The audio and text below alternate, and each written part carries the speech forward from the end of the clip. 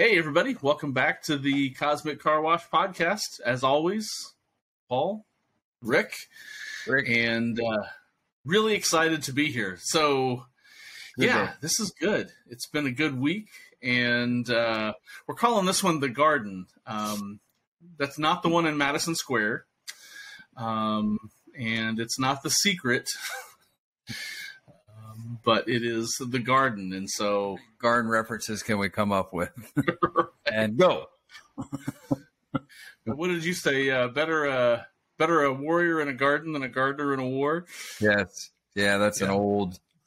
Is that an old one? Okay. Yeah, old Chinese proverb. I think. Okay. I credit you with it because you're the first person I heard it from. So.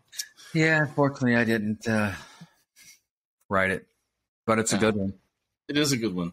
It is a good one. So, but yeah, the garden we're talking about is the garden of all gardens. And I think as we'll find out, it's the garden that shows up throughout Scripture. It's not just, we are, of course, talking about Eden. We should say that explicitly. Yeah. We're talking about Eden. But, Eden shows up in places throughout Scripture and really, really fascinating. So, we'll kind of dive into it and see what the implications are for Eden. It's not a place only relegated to long lost history. It is a very, I'll go so far as to say it's a very real and very present place. Agreed. I don't want to get science fiction-y or anything because that's out of my depth. But the Garden of Eden is very real and very right now and very relevant to who we are and where we're at and the world that we live in and the story that God is telling. So, with that, Rick, I know you've done some, this was kind of your idea, how about let's talk about the garden? So let's just go with your thoughts and we'll get the discussion going like we do. I don't want to go first.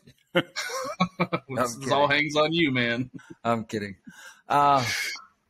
I'm sure you found some of the same research that I did. The first garden, the Garden of Gethsemane. What else did I find?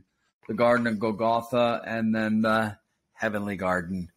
Not sure what that means. I really didn't. The Garden of Eternal Life. Pretty cool stuff, But you and I have ever since the Great Renewal. What was it, 20 months, almost 2 years? Yeah, and that Eden never really went away. It's almost kind of been relegated to the shelves of, religious history.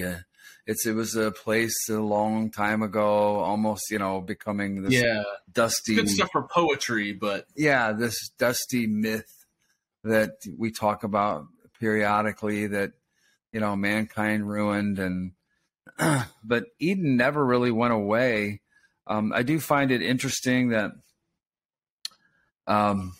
it was where God hung out. It's where he went and walked in the cool of the day to hang out with Adam and everything that was created. And, it was done, male and female, animals, whatever.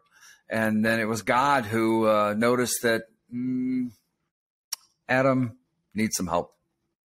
Yeah. So he created Eve, pulled a rib out of him, and to this day, women have one more rib than men. Correct? Do they? Yes. Is that a scientific? I had no idea. I think so. We can do some research, but I heard that a long time ago that on the man there's a rib. Kind of, we're run one rib short. So before I lay claim to that, and our critics, if we have any, yet I would love it if we had critics. That means there's people listening. Yeah, that's true. For now, it's just you and I and a handful of people whose cable went out. Stuck it watching the internet. Let me watch these guys. So, we can cut that out later if it's wrong. But I like what you said a while back that God has spent eternity now. So, from the beginning, trying to get creation back to Eden. And that He's not this angry, surly curmudgeon. That was our original design. That was the original plan. We were designed for eternity, designed for Eden. And I love what you said just a little while ago, a week or two ago. You said that Adam and Eve may have left Eden, but Eden never left them. God never left them. God never left them. And, you know, when he found them hiding, they were familiar with his voice. Otherwise, if they had never heard him before, they would have thought, what is that sound? But he came calling for them. So they recognized his voice, you know, and he's calling for Adam and Eve. I'm sure he knew where they were, and he was probably thinking, I told him not to eat that. And then he killed an animal. You and I are convinced it was a lamb, and he clothed them with it.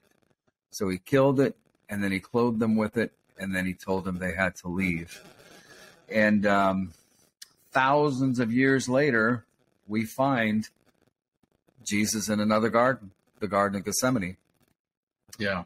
And where he is praying that in this garden to the point of sweating blood. And a couple things in that passage that really jumped out, and you and I have talked about that before, is that that is an actual medical condition in times of a great stress where you can actually sweat blood. But when Peter slices off Malchus's ear and Jesus says, put it away. Don't you know I could call my Father and he would send a legion of angels? So God would have responded, you know? Yep. And so you hear a lot of stories of just, you know, how the Father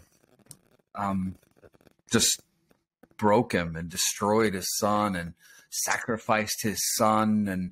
And he was ready to rescue him in a moment's notice. I imagine him literally holding his breath, watching his son, watching himself, part of himself. He was God in the flesh.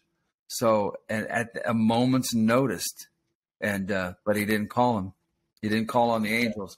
So in that, there was that garden, and then there was a garden at Golgotha, a tomb that had never been used. So it's, you know, and we talked about this before. Some scholars believe that when Jesus went into the wilderness for the 40 days, that some believe that he was where the original Eden was. And so there's so many references to gardens. Even when the prophet came to David, and after he had, you know, Uriah, put a hit on Uriah, fooled around with his wife, and then put a hit on him, and talked about a garden. Yeah. And so there's a lot of references, and even you know, we're reading in Jeremiah now, and the Israelites would make gardens on their roofs, except these gardens were for to worship, you know, Molech and these just horrific, horrible gods that demanded child sacrifice. And they were, yeah. So I think that, you know,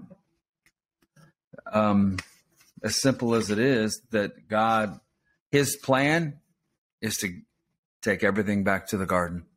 That's his plan, is for Eden to return. Yep.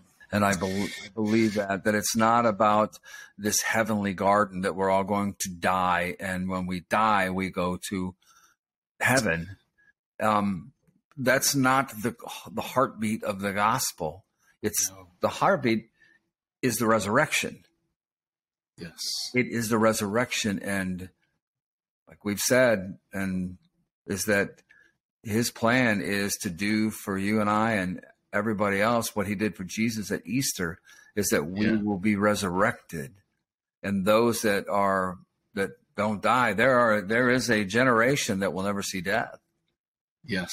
And Scripture says it. Exactly. And the twinkling of an eye, that we will be made like him.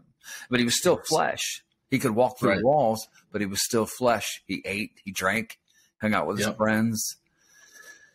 And so just thinking of just gardens and how some people, I'm sure you know some people like that too. And when I lived in Illinois, we had that rich black dirt, and man, I had some great vegetable gardens, and not so much here in Southside Virginia. I know some people do, but I had a friend that said he had to truck in some dirt, and because we got all this red dirt and clay, and so all I grow is lemongrass and a few flowers here and there. And the lemon, you're doing better than me. The lemongrass is for it's a natural bug repellent. So that's pretty much it. That's pretty much all I'm growing. I'm trying to grow grass out in the front yard, but I have no idea what this stuff is. I have spent too much money on grass seed that supposedly could make grass grow on a sidewalk, and it didn't. And I don't know. I just kind of threw in the towel. So. Yeah, thinking about gardens, and one thing that listening to the Bible Project podcast with Tim Mackey and John Collins has really opened my eyes to is how integral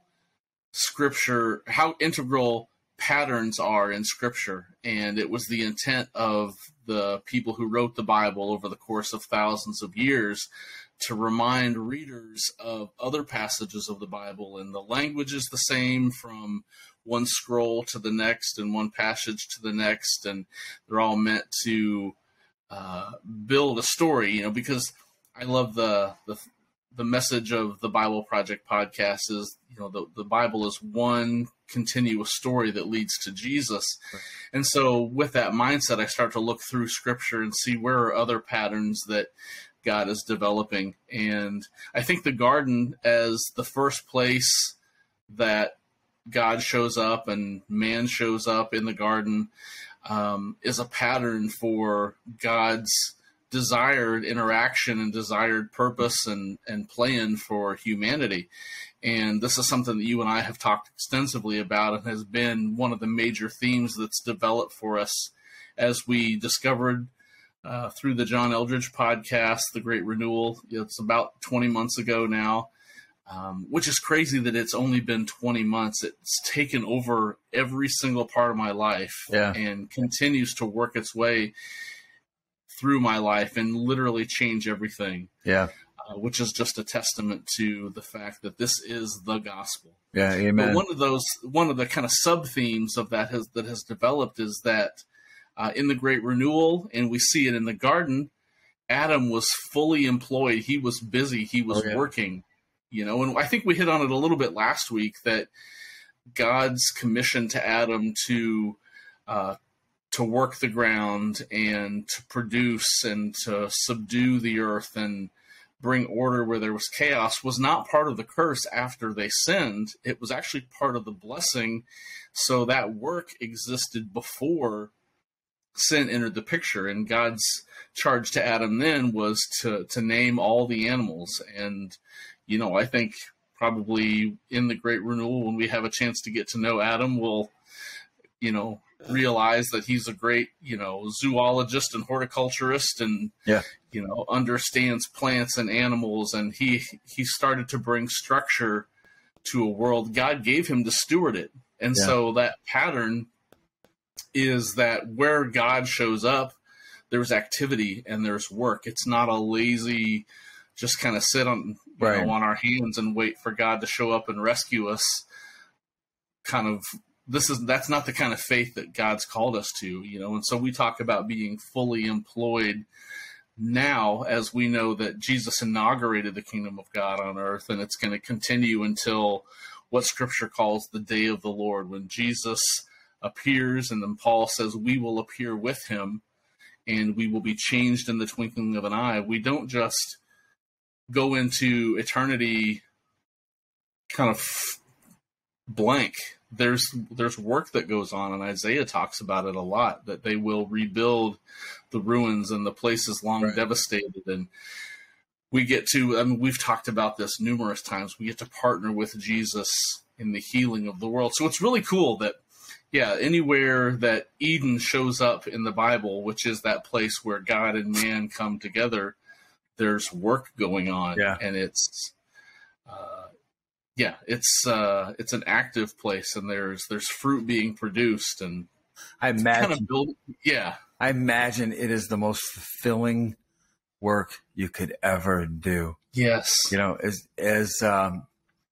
as enjoyable as, you know, some people that approach their careers, there's that saying that says, show me a man that loves what he does, I'll show you a man that never works a day in his life. You know, that yeah, kind of career where you're doing what your heart has always wanted to do. It's not even like work.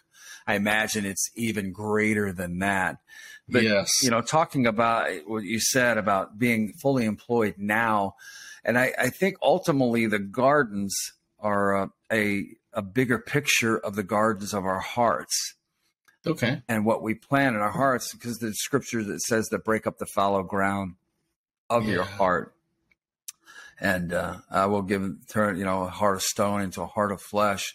And we have the, not unusual, but I guess, oh gosh, I can't think of the word right now, but a privilege that our hearts are more of a garden, I think, than people realize. And that what we put in them will bring forth fruit. You know, people, I've said this before, and you know, and I'm sure just through life, and you meet people in different seasons of their lives.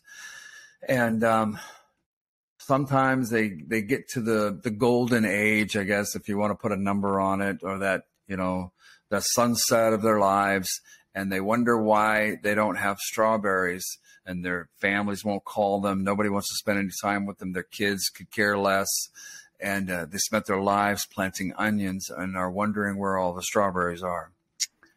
And, and you know, the things that we say and the things that we do and the way that we treat people and the way that we love God, everything is a seed, and everything brings forth fruit.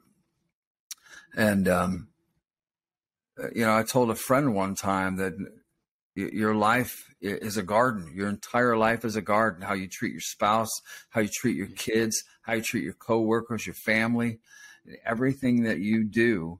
And even the times when, you know, you can't hardly stand the people you're around. But even Jesus said the word is like the seed.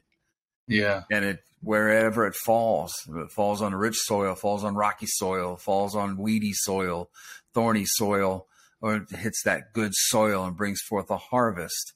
It's the same thing. The things that we do, the things that we speak, and the things that we believe. And oh gosh, I was thinking today and last night that we can you can spend your life reading and studying the Bible and never fall in love with God.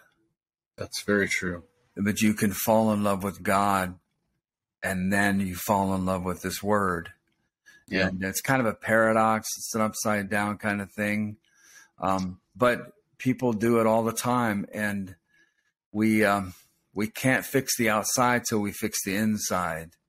And, and it all comes down to what's in our heart and what we put in. You know, the good news about the gospel, the good news about the gardens of life is that you can always plant new seed.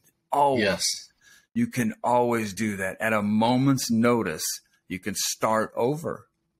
yeah, You can start over. You know, we can choose to be bitter, or we can choose to be better.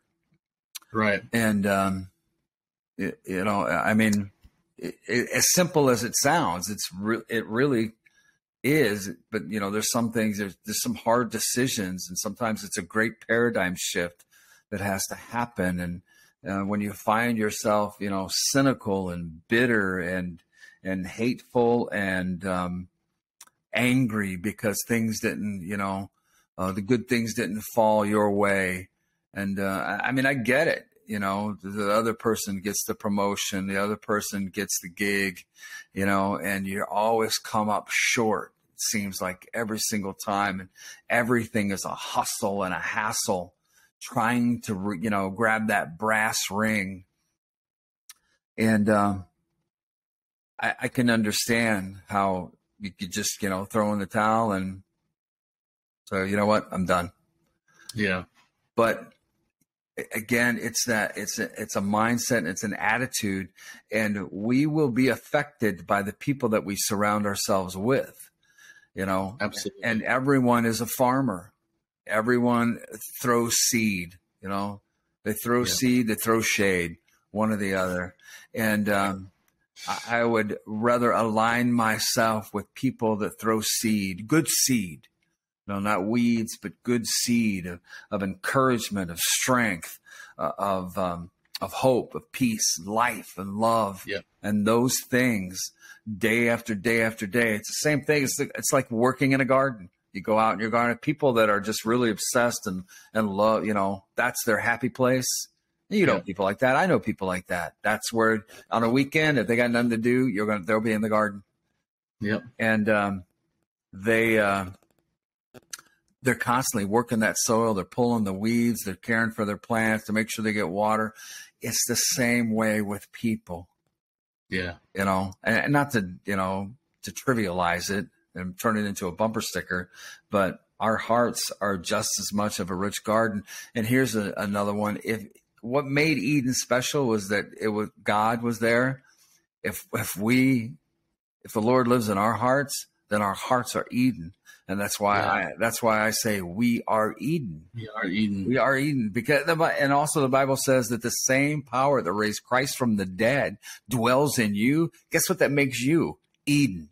It makes you Eden. It makes you the living, breathing resurrection. Yeah. I mean, that's awesome. That's intense. Yeah. That's good. You are the resurrection. You are Eden. Wow. Yeah. I love it. Yeah, I love that you brought up that it's never too late to start. And my mind goes to the parable Jesus told of the foreman that goes out, or the master of the field that goes out to find people to work his fields. He goes out at different times of the day. The start of the day, a few hours later, midday, and then finally the end of the day. He goes out and finds people, and they end up only working 1 hour. And we have turned that into a salvation scripture, which there's an application there, but if I'm taking that parable in the context in which Jesus told it, he wasn't speaking about salvation. He was speaking about working in the kingdom of God. That the people who start working at the last minute, because the truth is we don't know the day or the hour. Jesus said as much. No man knows the day or the hour that that Jesus will return or reappear. Only the Father knows that. Right. But there will be those who, at the last hour, start working. They wake up to the kingdom of God. They receive the message of the gospel, and it comes alive in them, and they begin to work. And they get the same reward as those people that realized it at the beginning and have been working their whole lives. And I just think that points to the heart of God. Like, he's so intensely invested in our success and our prosperity, and he knows that the best thing for us is him. And he's so intensely invested in that he's willing to give the person who wakes up at the very last minute and says, oh my gosh, I can't believe I missed this my whole life. Right, but I see it now and I want to get to work. Yeah. Those people we get the same reward, like, and I love that about the heart of God, no matter how late it is. So I feel like that a bit. I went my whole life. Yeah. Earlier you made the comment that you can spend your whole life reading the Bible and going to church and not love God. Yep. And I won't say that I didn't love God, but I definitely lived 44 years of my life not understanding just how kind and forgiving and gentle and patient God is, and how much he has done every single thing he can possibly do to restore us to that Eden place, to restore Eden in us. And it was with that, having my eyes opened, that has launched, like this morning we were commenting on our devotions about being enamored with Christ. Like the last 20 months has been this every day, just being enamored with something new about Jesus. Like, oh my God, you're so good. I used to look at you as the surly curmudgeon, and Jesus was like holding God back. Right.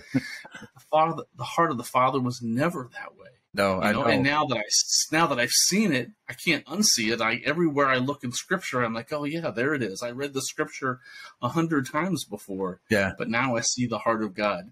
And my last point is that you're absolutely right. The people that we align ourselves with determine so much about who we become. And that's just a testament for me of, the warrior poets, you and Joey and Preston and the other people that we've gathered around us through these YouVersion devotions, like spending time in a virtual sense with you all and reflecting on Scripture and talking about Jesus and about the things of God. It is changing me in a very good way. And it's a slow change. God's patient, but I would not be where I am today and the person I am today if it wasn't for you and the rest of the warrior poets, these friends that just, you encourage me and you strengthen me, and without meaning to, you convict and challenge me. Yeah, likewise. Feel the same way. I like the that you talked about the employees, came on early and those that came on in the last hour, and their reward was the same. I wonder if it wasn't so much about the money as the fact that their reward was, you're working in the kingdom. There you go. Yeah, I have this, and we've talked about it. This, I can't wait. There's something that just really sings in me about being fully employed in the kingdom of God. It just sings in me. But I wanted to bring up one thing that really kind of stood out through the whole thing through this week as I've been thinking about it. And that, all the gardens that are mentioned, there's so many references to gardens and, from fig trees to the thistles and, gardens. And that when Jesus walked out of the grave, the first one that met him was Mary, and she thought he was the gardener. The gardener. And in a sense, he was. He still is. And that just fascinates me that she did not recognize him, and she thought he was the gardener and said, "Where have you laid my Lord?" Beautiful thing. Again, there's so many different pictures that I could, when I'm reading the Word and thinking about it, that I see. And once again, is it, coming back to that same thing about the gardens of our hearts. We are just as much of a gardener. We can not only plant in our own hearts, but we can plant in the hearts of other people. And sometimes it's just that piece of kindness, because the Word says that we are, it's God's kindness that leads us to repentance, And I think the word repentance has got such a bad rap. Over the years and the decades. And when people start talking about repentance, I see this, thin old guy, a tall, thin man with bony fingers, repent, and when you are struck truly by the power and the presence of God, and my only reference for that kind of experience was in Smithton, Missouri, where you were born and raised. By the way, that's where we met. Was at Smithton Community Church, Steve Gray's church, and they had a sovereign move of God. And so we drove from Central Illinois, and I'll never forget it. And when you experience that, and then you add to that what we just experienced, through John and Blaine's Eldridge's podcast of Our Ambivalence Towards the Return of Christ, and then N.T. Wright and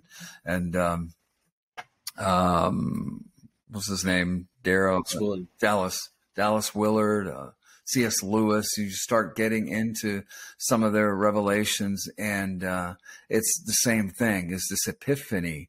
And when you have those experiences and that demonstration, and you are overwhelmed truly by the presence of God, repentance is the easiest thing you'll ever do. Yeah. It is the easiest thing you'll ever. You won't even consider it. It's like Right. it's the only thing I can relate it to is falling in love with someone, Right. and you can't. All you want to do is be with them. You want to Right. spend every minute with them. You want to talk to them. You know, if you're apart, you're always on the phone. You can't stop thinking about them. You can't even imagine doing anything to hurt their feelings, let alone damage the relationship. You can't even imagine that. I mean, you know what I'm talking about. Yep. You know, you can't imagine life without them. Yeah. And when you experience that, and the clouds, the fog rolls out of the way, the unrealistic view of God as this angry, surly curmudgeon, you know, a entire universe away, that, you know, can burn you like an ant through a magnifying glass on a summer day, and see him as the Father that he was and is. Yeah. I'm telling you, Paul, it is truly life-changing. And if people in our churches, you know, can get a hold of this, change is the easiest thing to do. Yeah. I mean, yeah, there's still some work that, you know, you got to put in. But again, it all comes down to having that circle of good farmers.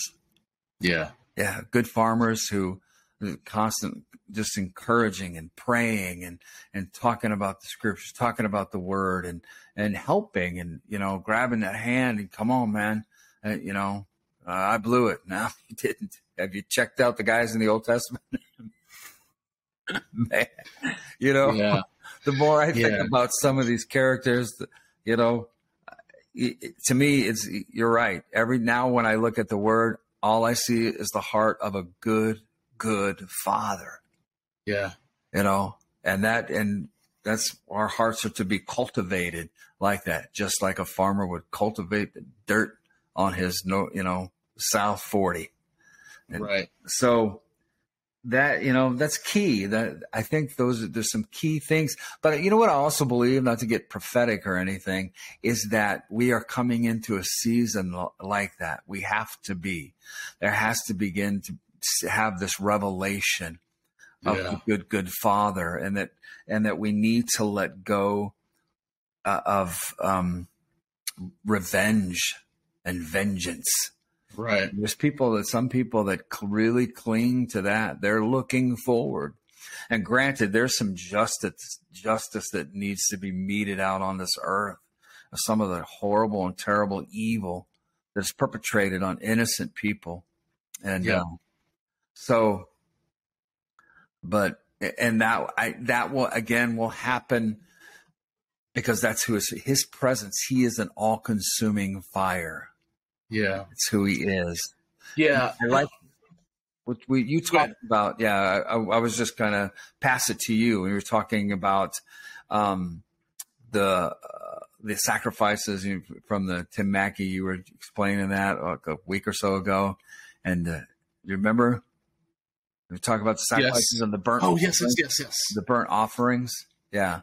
Yeah. So the way he was explaining it was really beautiful, and it just really, it opened my eyes that the sacrifices in the Old Testament, particularly the burnt offering, was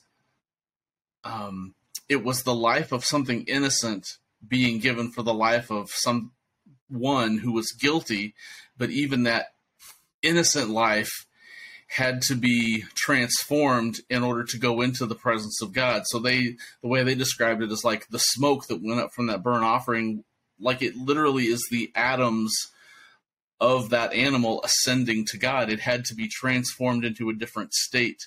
Wow. And the blood that was taken into the most holy place where the Ark of the Covenant was and the mercy seat, that blood was sprinkled on, but that animal had to be transformed in order to go into the presence of God. And I think that this is just me. I'm not a scholar or a theologian. I don't have any MDivs or THDs behind my name.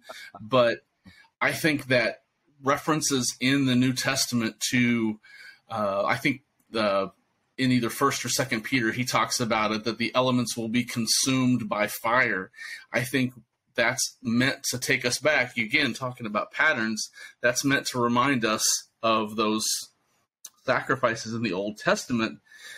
God is transforming through his fire, the fire that he is transforming the entire cosmos to be able to be in his presence. That is incredible. When I saw that, I had to pause and just through his stop. presence. Like, yeah. That's what he's doing now with us. He's doing in us now.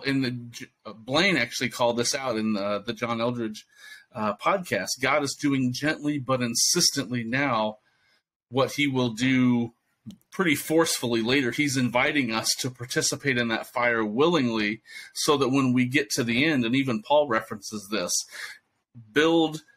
every man's work will be tested by fire. So build with gold and silver and precious stones. Build your life with things that will survive that fire, because if you build with wood, hay, and stubble, your work will be burned up and you'll survive, but only as one escaping from a fire. And so it's just this, God is inviting us to sow good seed, to build with things that will survive. And yeah, we get transformed into the kind of people that can live in the presence of God. Because that's what he wants. Yeah. We get transformed into people with a heart like the Garden of Eden.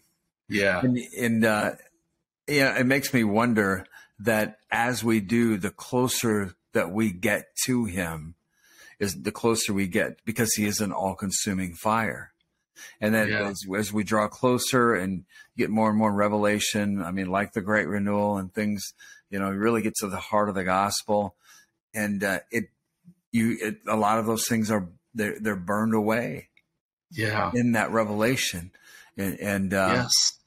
And, coming back around to, repentance, and it becomes so simple and so easy. You find yourself, I don't want to do that anymore. I can't look at that. I can't watch that, I shouldn't say that. It makes it easier, as strange as that may sound, that one scripture says, take every thought captive and cast down every vain imagination. Oh my gosh, I used to pray that every single day, Paul. And it was like a losing battle. It was 2 steps forward, 3 steps back. It was like trying to race up a greasy hill. And, and I was until when you introduced that whole, the Great Renewal to me, then I began to understand how they were able to say these things and how they were able to do them. And it really, the heart and soul and the core of this entire thing and the heartbeat of the gospel is love. Yeah. It is love. Yep. And without that, which, as ugly as it sounds, we just become religious bigots, clinging to fury, anger, and revenge. All we've got left is going to the gay pride parade with signs that say you're going to burn in hell. That, the love of God, it's the kindness of God and the love of God that brings people to repentance. Yeah, absolutely. If Jesus said, they will know you are my disciples by the love you have for one another. And you mentioned it earlier. If we can't stand the people that sit across from us in the pew, how are we ever going to reach people outside the church with the love of God? Exactly. Yeah. Was it John said that they will know you by your love for one another? Yeah. And if you can't claim to love God, but then hate the person at the end of the pew, and until we that has to be made right. It's got to be done to be effective. I pray all the time. I'm sure you do too, about your church, your local church. And my heart's desire is that it become like that garden, just a Yes. rich garden where people can flourish and grow and fulfill and become the people that God saw when he first thought of them, when he first thought of Yeah. you and me. And it becomes all of those things, the heart of God himself, the pool of Bethesda, a house of hope and healing, that people Yeah. walk in and they're just naturally and instantly transformed. And it has to be because of the people that they see. Right. You know, when Jesus was talking to his disciples, when they came down from the Temple Mount and the fig tree was withered and they were all freaked out. And then they started bragging on the temple, Lord, look at the, like as if he'd never seen it before. He grew up there. Right. And, I mean, when he was 12, they couldn't find him. And that's where he was.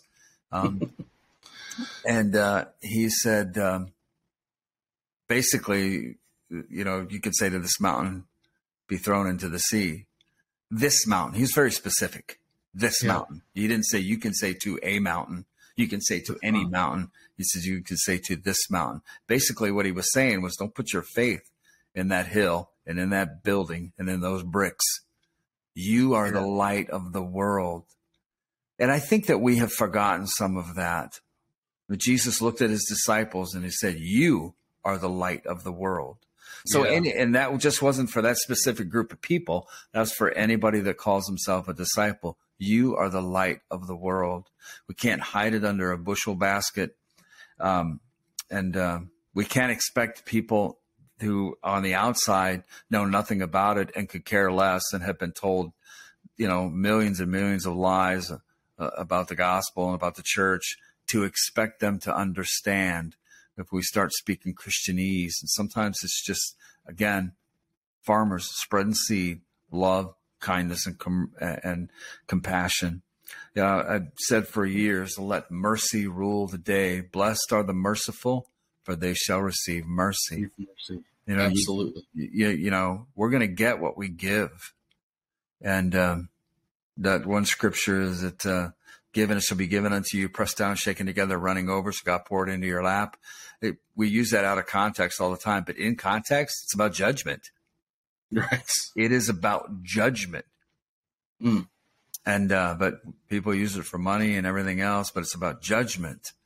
Right. And so how we judge is going to be how we are judged. Yeah. So, and as well as I do that if we got what we would deserve, we wouldn't be having a podcast today. I wouldn't be here, man. I wouldn't either.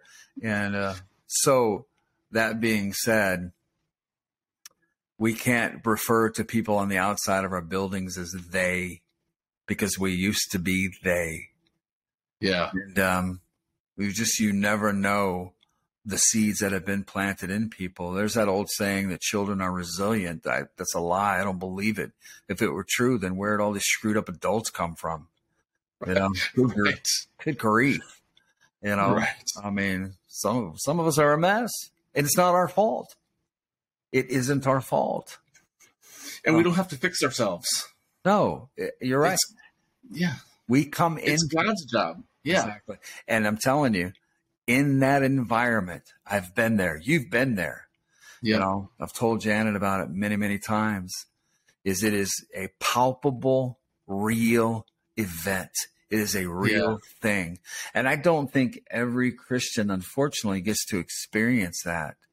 Especially when we've dumbed it down and watered it down and convoluted it down. And, not to point fingers, but when we make it as simple as bow your head, close your eyes, and slip your hand up and say this prayer, that's not even in the gospel. It's not scriptural. It is not. It is a public confession. Yes. And it even goes deeper than that again. You have that environment where the Spirit of the Lord is truly there, the great gardener, the carpenter, the shepherd, the high priest, the great physician, the King of Kings, the Lord of Lords, the lily of the valley, him. Yeah. He is there. When he's there, people will run to the altar. Yes. They will. You won't. Yeah. You'll have to get more chairs. You'll never have to pass another plate for offering. and you won't be able to lock the doors because you'll be open 24 hours a day because they'll come. I'm convinced of that. I wrote Jesus that. never had a trouble drawing a crowd, Absolutely. one way or the other. Yep. I mean, he had it. Really, I love the story of the press and all the people, are squeezing and bumping into him. And to me, it's such a picture of church. It's a picture of Christianity. It applies. It's applicable today. You got you got everybody. I mean, you got cable news, you got TMZ and the hungry, the lonely, the bored, the broken, the sick. And then you got the disciples, you get the church members. And basically it was this massive throng that you had to fight to get through to get to Jesus. Yeah. And instead of making a way, everybody gets in the way. So being a gardener for God is about making a way for the Spirit of God to move and being able to plant eternity in the hearts of people. Eternity. Yeah. Not a far off place, not an escape, but eternity and the return of Eden, the return of God and the kingdom of God and his government on his good earth. Yes. And he is coming. We cultivate a place where he wants to show up and hang out with us. Yes, that's it. Absolutely. We do whatever we can to create a place where God wants to come and walk with us in the cool of the day, and everything else will sort itself out. Can you imagine a church service like that where there was just an incredible manifestation of the presence of God, not a visitation, but an indwelling? Yeah. People would fly from around. I know, I can too. They would fly from around the world to come. Yep. And again, you'd have your critics and your religious naysayers, and just like he did, a lot of things have not changed. Right. But, that's what I long for. I no longer have an ambivalence. I have to thank John Eldridge and Blaine Eldridge for that, Yes. I hope someday they see this. Thank you. Yes. Thank you. This message saved our lives. Absolutely. Yes, you're right. It did. Yeah. And now here we are talking about the Garden of Eden. Yeah. And the end of the world is not the end of the world. And our favorite saying, God is not mad at you. Yeah. Yes. God's not mad at you. He's not mad. I think it's a good place to end. I think so too. All right. We'll pick it up next week with a topic yet to be decided, but I'm convinced it'll be a good discussion. Thank you, everybody, for watching this, wherever you are, whenever you are. I hope you like this video. If you do, click the like button. Please subscribe to our page. And if you want to contact us for any reason whatsoever, info@thecosmiccarwash.com. Yep. Lay hands on that like button. Like it. All right. Talk to you soon.